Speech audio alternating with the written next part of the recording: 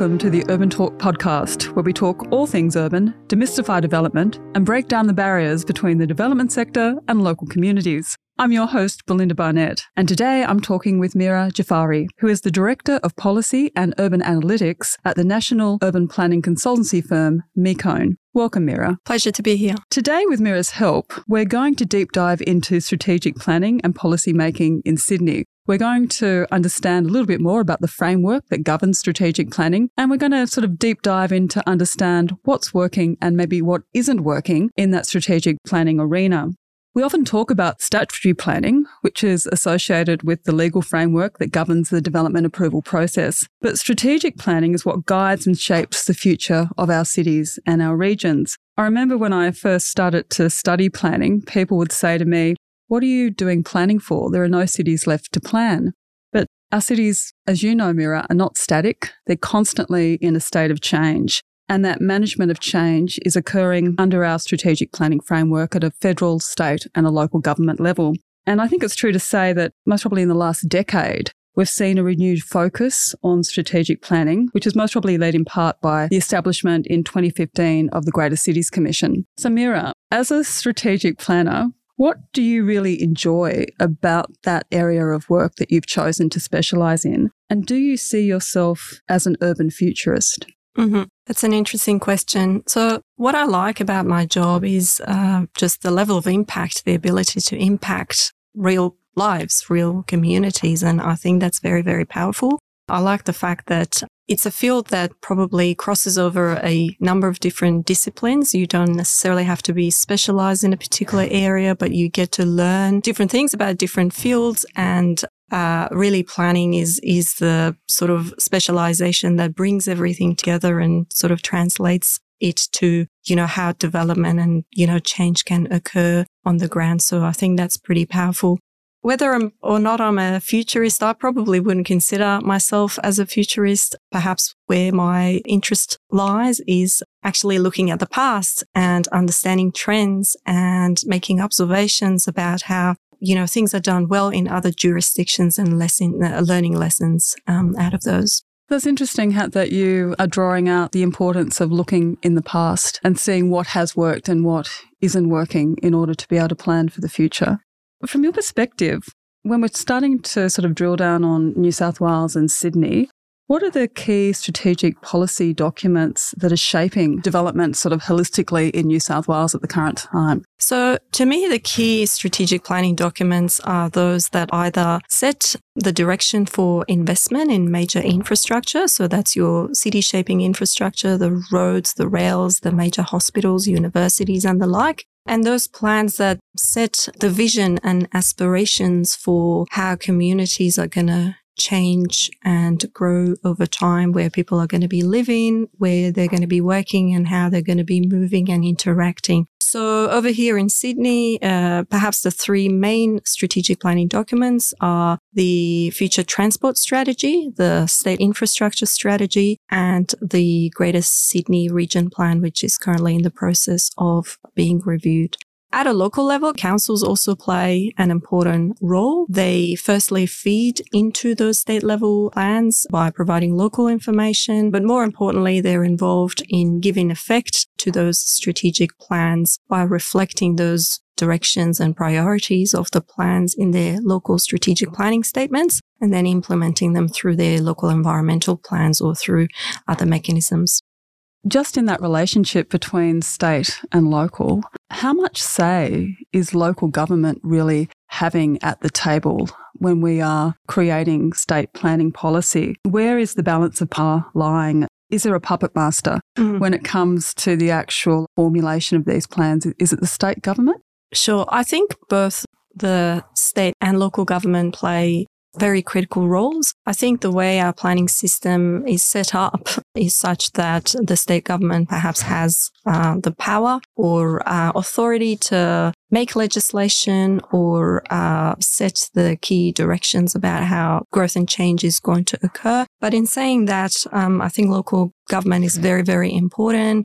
They hold invaluable local insight that is really critical to sound strategic planning. And they're the ones who are the most connected to their local communities. They are aware of, the hopes and aspirations of the community for their places. And you can't really separate strategic planning from that understanding of what the communities want. In a perfect world, I suppose both levels of government would be aligned and would be working together and towards common goals. However, in reality, sometimes things work differently. Yeah, there are those frustrations that you do see happening on the ground. Particularly we run a lot of community consultation. The big issues to do with population growth and housing supply. And we understand that there is a housing supply crisis across many communities. Those two big picture strategic directions are not always readily understood or in sync with policy. So we're always in this, with strategic planning, this constant push-pull situation. For Mecone, as a national planning consultancy, you have both,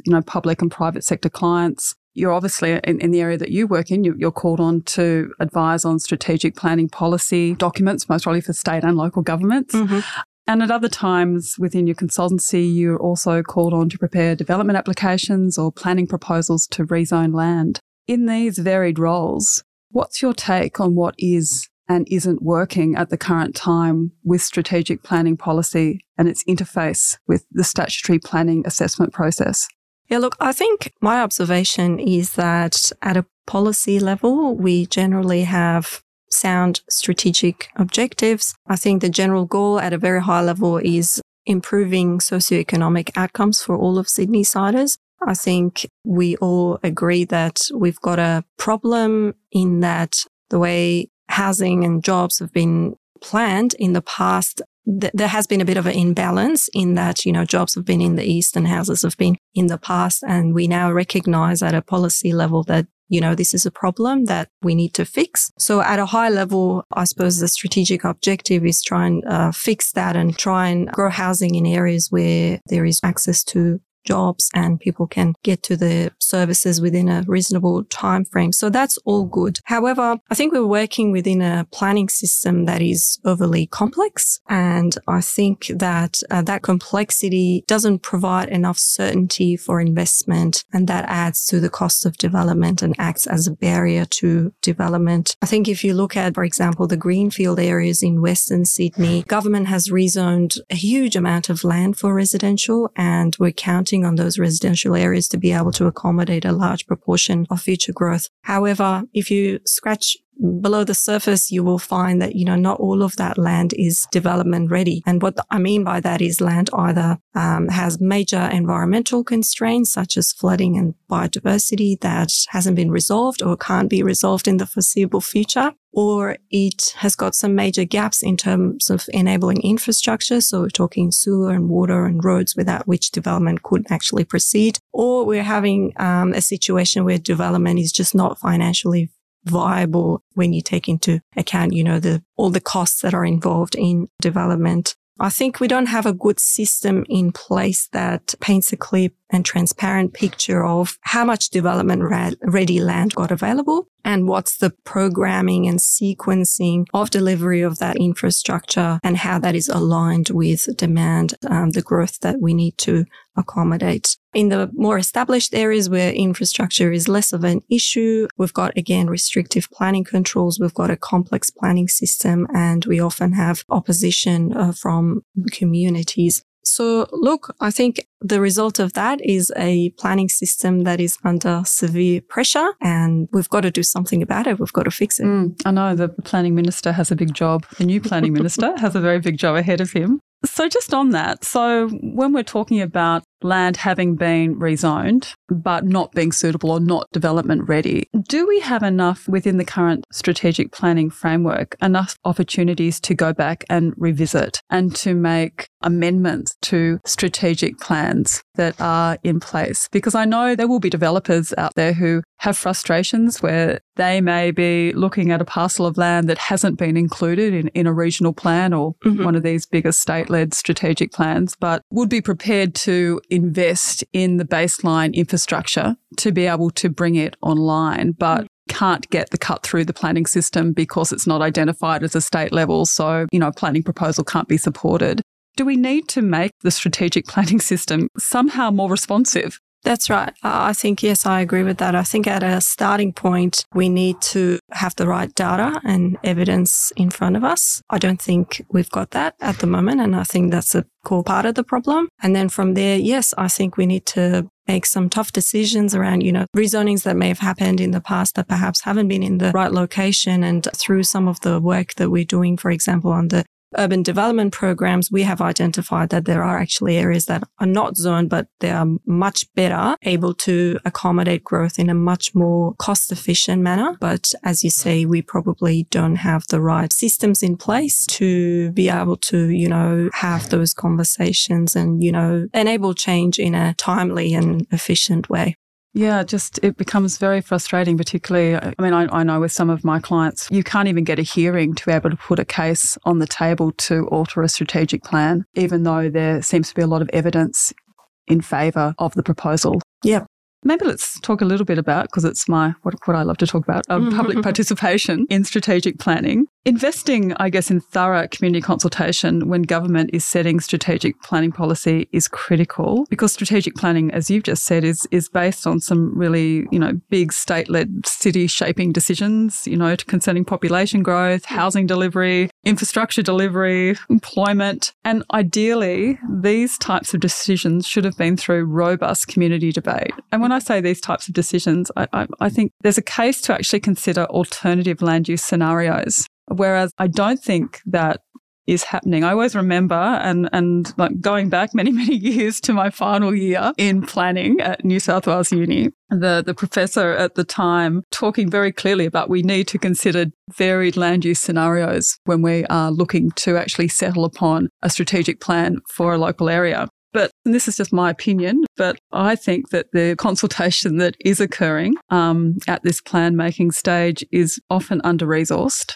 too narrow and very superficial in its focus. And it's not really getting to any debate with communities about alternate futures. I feel like communities are being told what will occur under a state plan, and that the consultation is more an information process about explaining what a state plan is going to deliver to them, not so much really saying, well, are there different ways to actually meet the same end goal? And can we talk about that? Or should the actual goal be something completely different? What's your view on sort of the consultation that is occurring when we're making these very, very important strategic plans? Yeah, firstly, I would agree that community consultation is critical for sound strategic planning decision making. I think if you think about planning in very simple terms as a way of developing and implementing a future outcome, then of course, it's critical for that future outcome to be based on the aspirations of the communities for their place.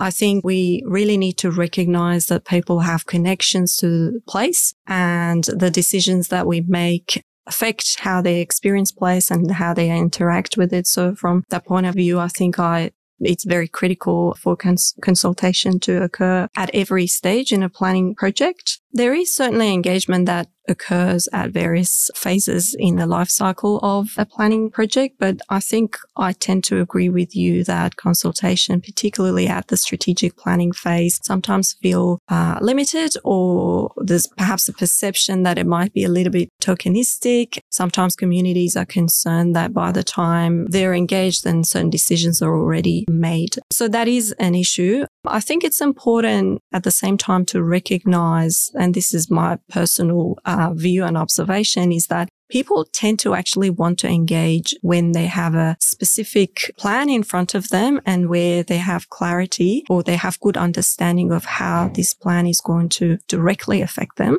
And that is probably why we see most of the input or objection or whatever we might want to call it at that pointy end of a planning project. But I think I do tend to agree with you that, we probably need to do more at that strategic phase in terms of really having honest conversations with the community, the reason behind the decisions we're making, what are the trends, what is the likely future scenario in front of us, and what do we need to do about that? What compromise do we need to make? I think those are very, very important.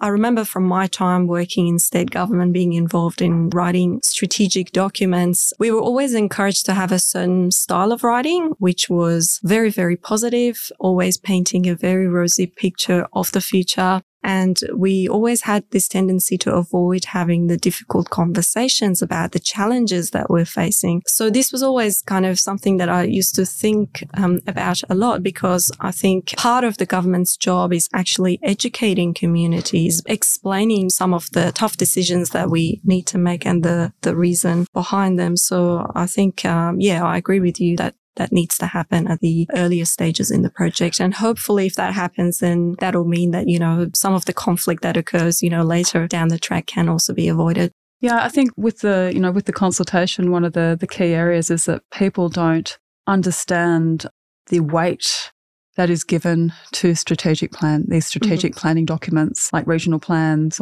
and not really understanding that they, as we talked about previously, they can be easily varied. They are becoming quite, monumental blueprints for how people's local areas are actually going to take shape. And I think just even as part of the consultation, just trying to be able to set the scene a little bit clearer for local communities about the importance of these documents, I think is really fundamental to consultation processes. As you said, how many times do you see it? We get to, we say it all the time, we get to a consultation event and people are, particularly anything that's involving density or population growth, and people say, it's outside of the character of our area, shouldn't be allowed to occur. Our area is special. This type of development isn't for us. It's okay in other parts. We understand that Sydney needs to have density. We understand that there needs to be housing supply, but it shouldn't be going in our local area. And I think that's another really big sort of decision that needs to be communicated with, particularly when we're talking about issues of population growth and density, this notion of a sharing of growth and density across communities, not the sort of sense that it's being lobbed on one community or another community, but this really concept of we're in it all together. Absolutely. And I think that those discussions, I think many more discussions need to be occurring. And maybe the federal government's got to buy into this a little bit more as well in terms of population growth and housing supply. What more do you think can be done in the engagement space to help establish policy? Are there any councils that you've worked with or even other agencies, with or specific projects where you've seen engagement on strategic planning being done really well? I think we were having a conversation about this before. We've been doing quite a bit of work in regional New South Wales. Right. And I find that some of those regional councils are a lot more connected to their local communities. Some of them have a very clear program of engagement. They're very, very clear on the scope of engagement, the purpose of engagement, and what they want to get out of the communities. So, for example, we're doing some work with Albury Council, and I'm always impressed by the desire to, incorporate community feedback into their processes. So I think Albury comes to mind, but there are also other councils in the regional areas that I think are doing very well. Do you think that's just because they're smaller and they're closer to communities? Maybe they're closer, and I think they've got a better understanding of what it feels and how their decision making is going to affect people's lives. It's certainly interesting. So many different scenarios that we can talk about, but one of the things that we've seen happen recently within the Sydney metro area, I think, is when local government doesn't agree with state plan decisions. We see some pretty odd, in some ways, knee-jerk decision-making occurring. For example, we've seen councils such as Wallara Council recently use heritage provisions to safeguard areas from redevelopment pressures. Surely these types of actions, while I can understand them from a council's point of view, if they feel very strongly that a state-led plan hasn't been formulated in a way that they feel is right for them, but surely using these types of techniques is a sign of a process in stress and one that isn't working. From where you sit, is the strategic planning framework as it currently stands out of balance? Should local communities be having a greater say? Yeah, so I'm certainly observing a level of frustration within local government in that they feel that they're not being involved as much as they would like to be in the big sort of strategic planning decision making. I think they're also concerned that the resources that are available to them is not enough for them to be able to serve the level of growth that the state government has allocated to them. I think especially, maybe we should say, some of the high growth Western Sydney councils, the amount of revenue that council generates from, your normal rate and development contributions and the like, they're nowhere near enough for the councils to be able to serve the growing populations by providing local infrastructure, the footpaths, the parks and the facilities. So that's a real challenge. And in the more established areas, perhaps communities are used to a certain lifestyle. Perhaps they've already got good access to services and facilities and jobs, and they're concerned about the prospect of change. So councils find themselves in this really difficult position in that, they don't think that they can support the level of growth that the state government has allocated to them. And then at the same time, they've got communities that are opposed to that growth as well. What they tend to do then is to hold on to whatever power is available to them to block decisions. Then from a state government's point of view, there is that frustration that things are not occurring fast enough, and their response to that is taking away the little power that local government has. And that becomes a self-perpetuating cycle, I suppose, and just adds to the frustration. It's a real issue that we need to work on. Yeah, from your perspective, is it that the state government isn't listening to what local government is saying to them, or is just taking it with a grain of salt? I think part of the issue is that councils do tend to be very focused on their own patch, and perhaps the state government has the task of dealing with the bigger picture, and so they need to compromise, and that might be part of it. But I'm sure better listening and better engagement and more inclusive processes go a long way in solving some of these problems. So do you think the strategic planning process is still too politicised then in New South Wales?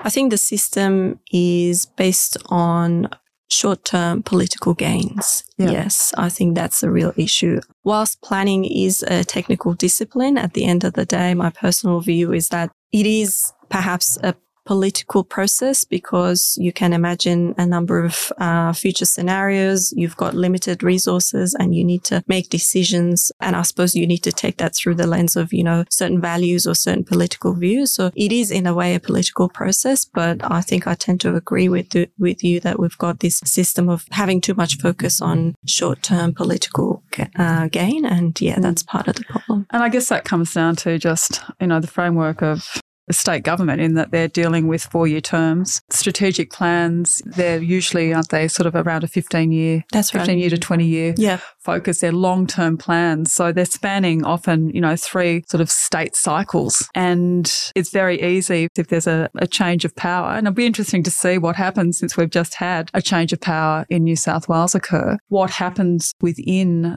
say, the Greater Cities Commission with a lot of the regional plans that have been released. Some of them have been redone recently, but to see if we see any sort of change in direction or going back to the drawing board with those plans. Yeah, I agree. I think if you look at successful case studies around the world, successful cities are those cities that have strategic plans that have longevity. They're those plans that are based on a bold vision and a strong vision that is set at some point, and it doesn't change every 4 or 5 years. They adjust it based on, new trends and new data, but they don't go about doing, wholesale change. I find that over here we probably spend too much time, visioning and arguing about, the future that we want, and perhaps not enough time on the implementation. Yeah, that's a really good point, and like a nice segue too into, because I know you've had the great fortune to work quite extensively overseas. You've spent time in Singapore and in the Middle East.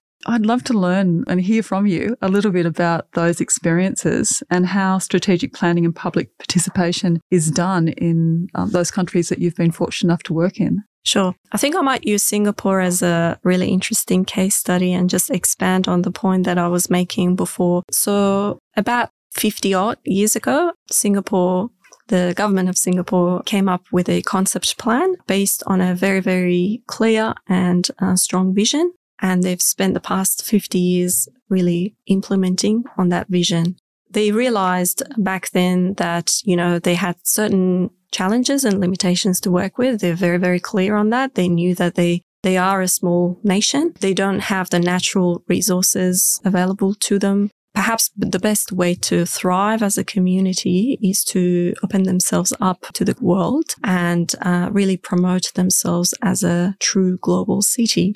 This is what the vision was, to open up and be a global city. In doing this, in implementing on this vision, I think they identified that to be a successful city, they needed to deal with the housing issues. They needed to deal with the slums. And that's exactly what they did. They identified that to be a global city, they need to clean up their harbour and really maximize that as an asset. They identified that if they want to attract global talent, they need to create nice places for people to live in. So over time, I suppose they developed this program of, activities that they put in place. Of course, they made adjustments over time, but that initial vision still remains the same. And I think that's part of the success of Singapore as a society. I think their governance structure is extremely lean and efficient, and they work based on a true whole of government system that actually contributes to the success.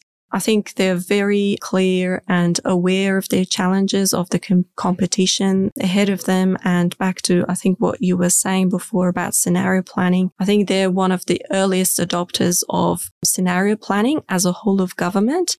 And that is incorporated within their budget cycles and their entire strategic planning processes. And I think that's really powerful because it just means that they're prepared. They're prepared to respond to whatever challenges come their way. So I think in that sense, Singapore is a really interesting case study to look at. Whether or not they have best practice in terms of engagement, I would say perhaps not.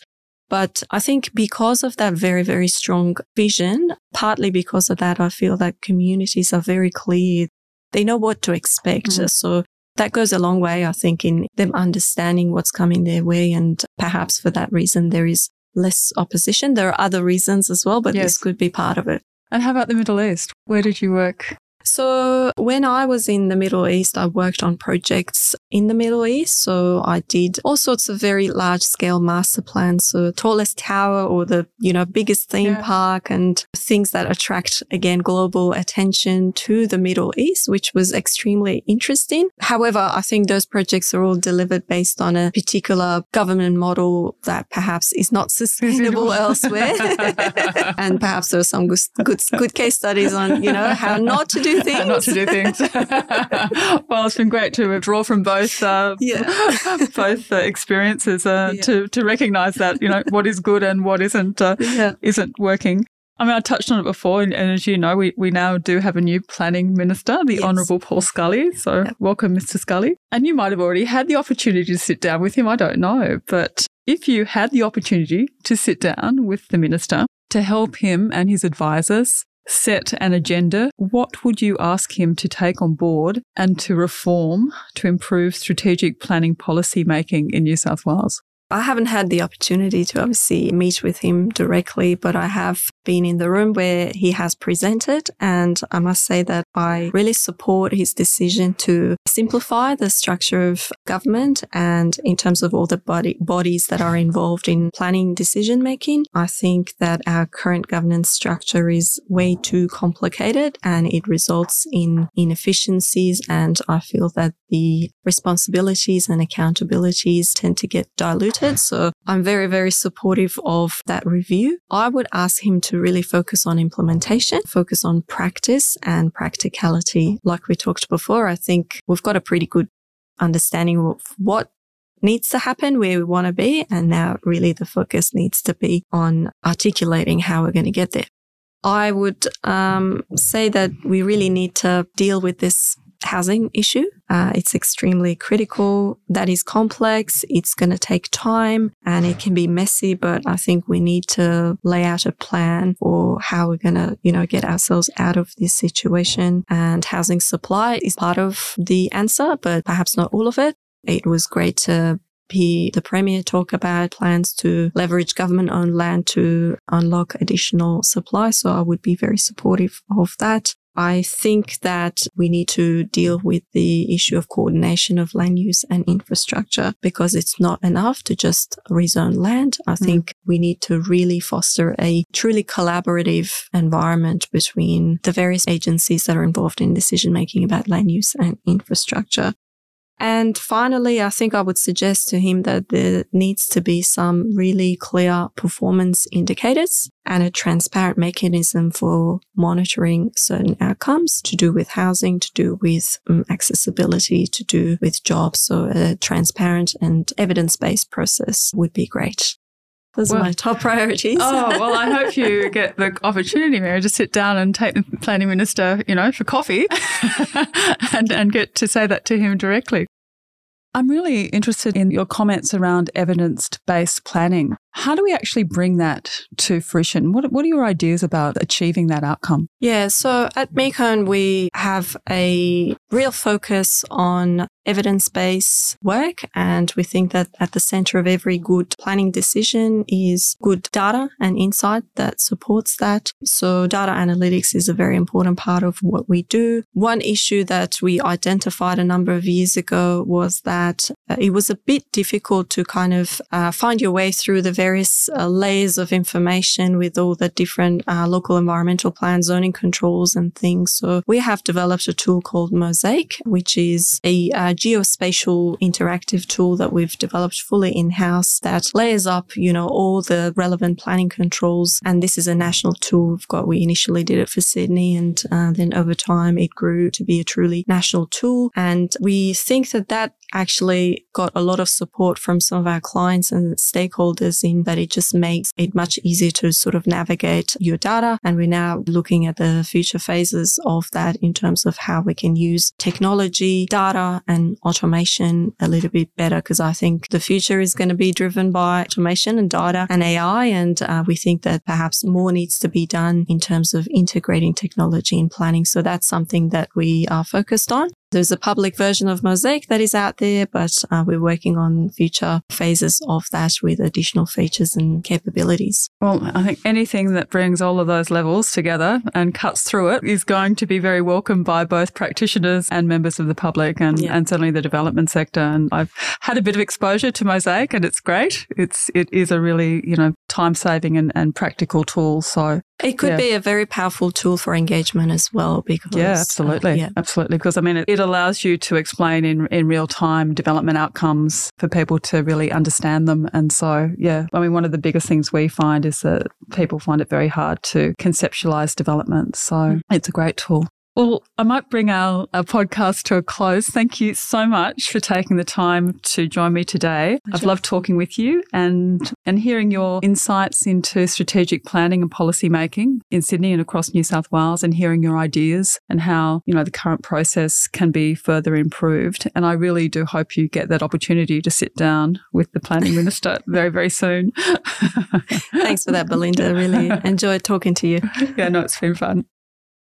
During the year, we'll continue to invite guests to speak on a variety of topics. If you have a topic that you would like to hear about, please send it through via the UrbanTalk website or email me directly at belinda@urbantalk.com.au. For updates on UrbanTalk, you can follow us on Facebook, Instagram and LinkedIn. My name is Belinda Barnett, and thank you for listening to the UrbanTalk podcast.